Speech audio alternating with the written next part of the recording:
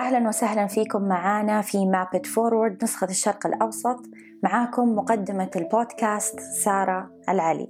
هذه الحلقة من مابت فورورد نسخة الشرق الأوسط هي برعاية كوفي نت، منتجي ومصدري أفخر أنواع المحاصيل الكولومبية. تركيز كوفي نت متمحور حول سبل الزراعة المستدامة وتطوير طرق المعالجة لإنتاج محاصيل برونق خاص ونكهات متميزة. واحدة من أحدث الطرق المبتكرة في المعالجة هي دمج القهوة وتنقيعها أثناء عملية التخمير بالنكهات الجذابة للفواكه الاستوائية. كوفي نت توفر تشكيلة متنوعة من محاصيل البن الأخضر الكولومبي لعملائها في الشرق الأوسط، ومتابعين هذا البودكاست لهم الأفضلية والأولوية عن غيرهم لتجربة منتجاتهم الحصرية. للحصول على هذه الخدمة المتميزة زوروا موقعهم @coffeenet.com.au أو تواصلوا مع كارلوس أرتشيلا عن طريق الإيميل الموضح في الملاحظات. محاصيل كوفي نت بتقدم لكم ولعملائكم تجارب فريدة من نوعها بنكهات جذابة وأنيقة. أهلا وسهلا فيكي مشاعل في هذه الحلقة، حلقتنا لليوم بعد ما تكلمنا عن مواضيع كثيرة. طبعا اللي يبغى يشوفها يرجع لها لأنه كان فيها تفاصيل مرة حلوة عن علم التقييم الحسي، وتكلمنا في تفاصيل وفي مواضيع شائكة شوية. واليوم نبغى نتكلم عن موضوع كثير يتكرر، إنه ناس مثلا تسأل كيف ممكن نطور من ذائقتنا، وناس كثير تبحث خاصة في موضوع القهوة إنه نبغى نطلع نكهات من القهوة. صار الناس كثير تبحث عن مطاعم المتخصصة أو المحلات المتخصصة في مثلا اللحوم يعني بجودة معينة أو بمستوى معين أو تصنيف معين. فهل صرنا مجتمع مهووس بالنكهات؟ والله ممكن أقدر أقول نوعا ما يوجد يعني شريحة من المجتمع بدأت تدخل مرحلة الهوس، لكن كمان أنا عندي يعني تفسير لهذا الموضوع. يعني لا تنسين كثير عدد من السعوديين سافروا برا ودرسوا برا وعاشوا حياتهم يعني في ثقافة مختلفة، فلما رجعوا السعودية صاروا يعني عندهم بحث مستمر على جودة مشابهة أو جودة مختلفة عن اللي هم تعودوا عليه طول حياتهم في السعودية. وكمان ما نقدر يعني we cannot deny the fact إنه حتى السعودية الآن ما شاء الله قاعدة تفتح فيها كثير مشاريع عالمية، سلاسل ومطاعم العالمية قاعدة تفتح بكثرة عندنا.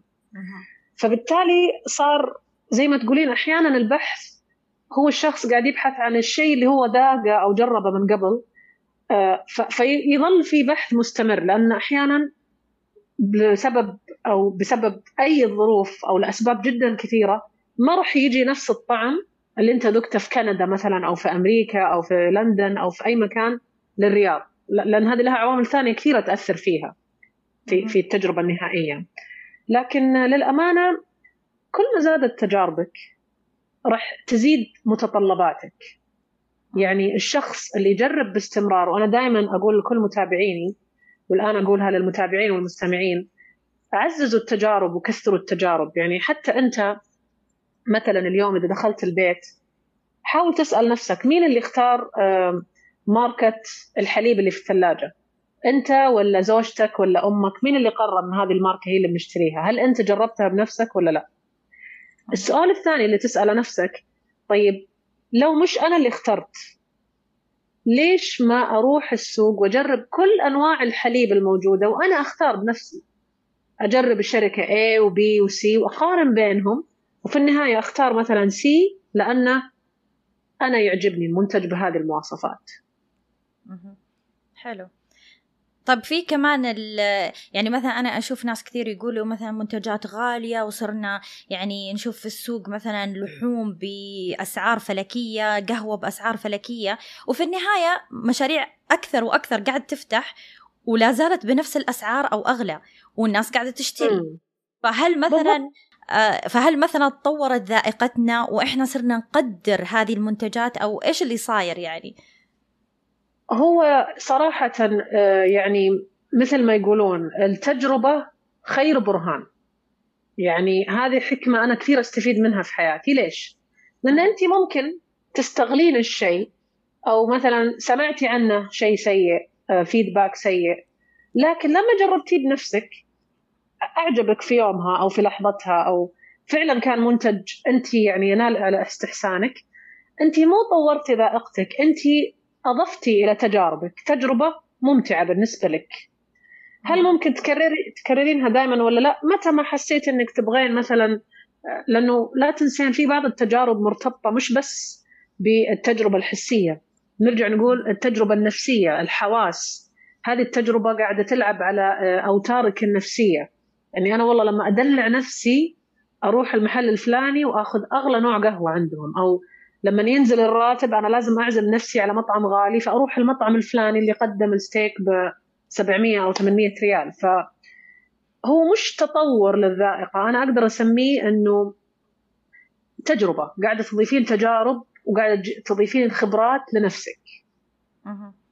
لأنه زي ما قلت لك أني أشوف ناس كثير تعلق أنه غالي غالي غالي، وبعد في النهاية هي نفسها هذه الناس تروح تشتري يعني وتشتري بالضبط. وتطلب المنتج الغالي، فهي أكثر يمكن متعلق بتجربة من أنه أو يبغوا يصنفوا أنفسهم من فئة معينة. بالضبط.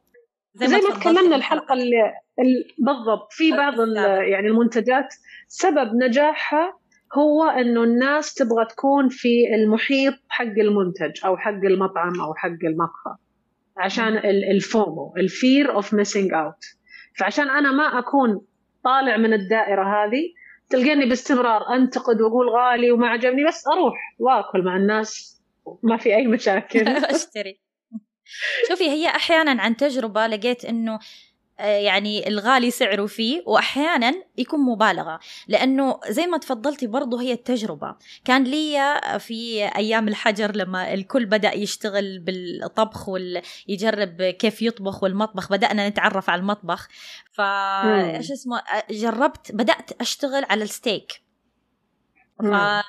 جبت لحمة، وأتذكر إني صورتها، إني صورته أنا قاعدة أتعلم كيف أسوي الستيك وكذا. كثير ناس هذه الأيام، أيوة كثير ناس يعني بدأوا يعلقوا إنه هذا المحل مرة غالي وليش تشتري منه، ترى نفس اللحمة تلاقيها في المحل الفلاني وبسعر أرخص. أنا قلت خليني أجرب، ورحت واشتريت اللحمة الأرخص، وفي النهاية اكتشفت إنه إيش اسمه لا، في فرق، إنه في فرق بين اللحمة هذه وبين اللحمة هذه. يعني فعلا اللحمة اللي أنا شريتها وكان سعرها أغلى كان منتج أفضل. حتى يعني كنت أقول سبحان الله كيف تقلبيها على النار تصير طرية وطعمها لذيذ، والجوسي هذا اللي تبغيه في الطعم الشهي اللي موجود في الستيك. الثانية دفعت فيها يمكن نص القيمة، بس في النهاية طلعت شيء ما يتاكل. يعني فعلا لقيت إنه في فرق. فالتجربة مهمة جدا، يعني الواحد يقيم. بالضبط. وأنت لولا يعني أنك جربتي بنفسك ما كان اكتشفتي هالشيء.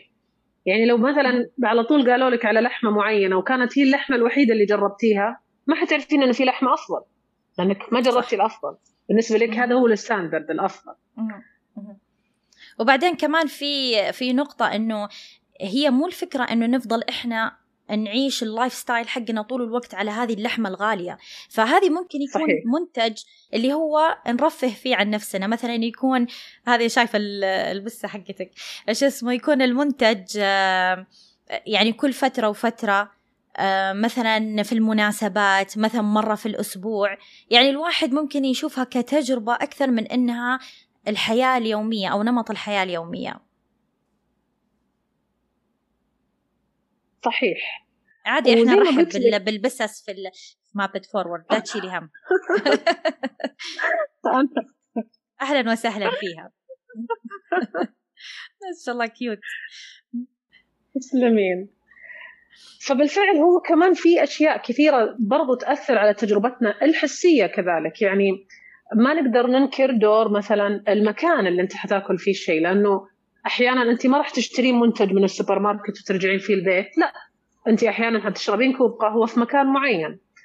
فالتجربة المصاحبة لكوب القهوة، الموسيقى، الروائح في المكان، الإضاءة، هذه كلها برضو تأثر على التجربة النهائية.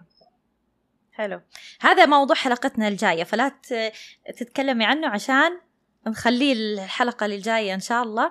وخلينا ننهي هذه الحلقة الآن، وشكرا لك مشاعل، ونشوفك في الحلقة القادمة ونتكلم عن موضوع المؤثرات والعوامل المؤثرة في التجربة بحول الله تعالى.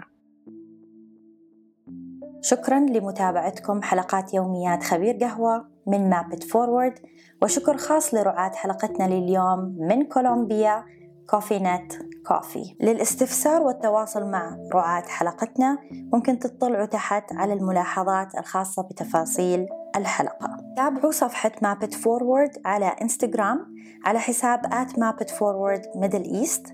كمان تلاقونا على يوتيوب على حساب www.youtube.com/mapitforward، ولا تنسوا تشتركوا في قناتنا. هذا البودكاست من إنتاج مابت فورورد، وتبث حلقاتنا خلال أيام الأسبوع. الموسيقى المستمتعين فيها من إنتاج لي صفار وإيفولوشنري ثيوري. إذا حابين تتعرفوا أكثر على مابت فورورد زوروا موقعنا mapitforward.org/middleeast. سعيدين بمتابعتكم دائما، وأتمنى لكم يوم جميل سعيد وقهوة ممتعة.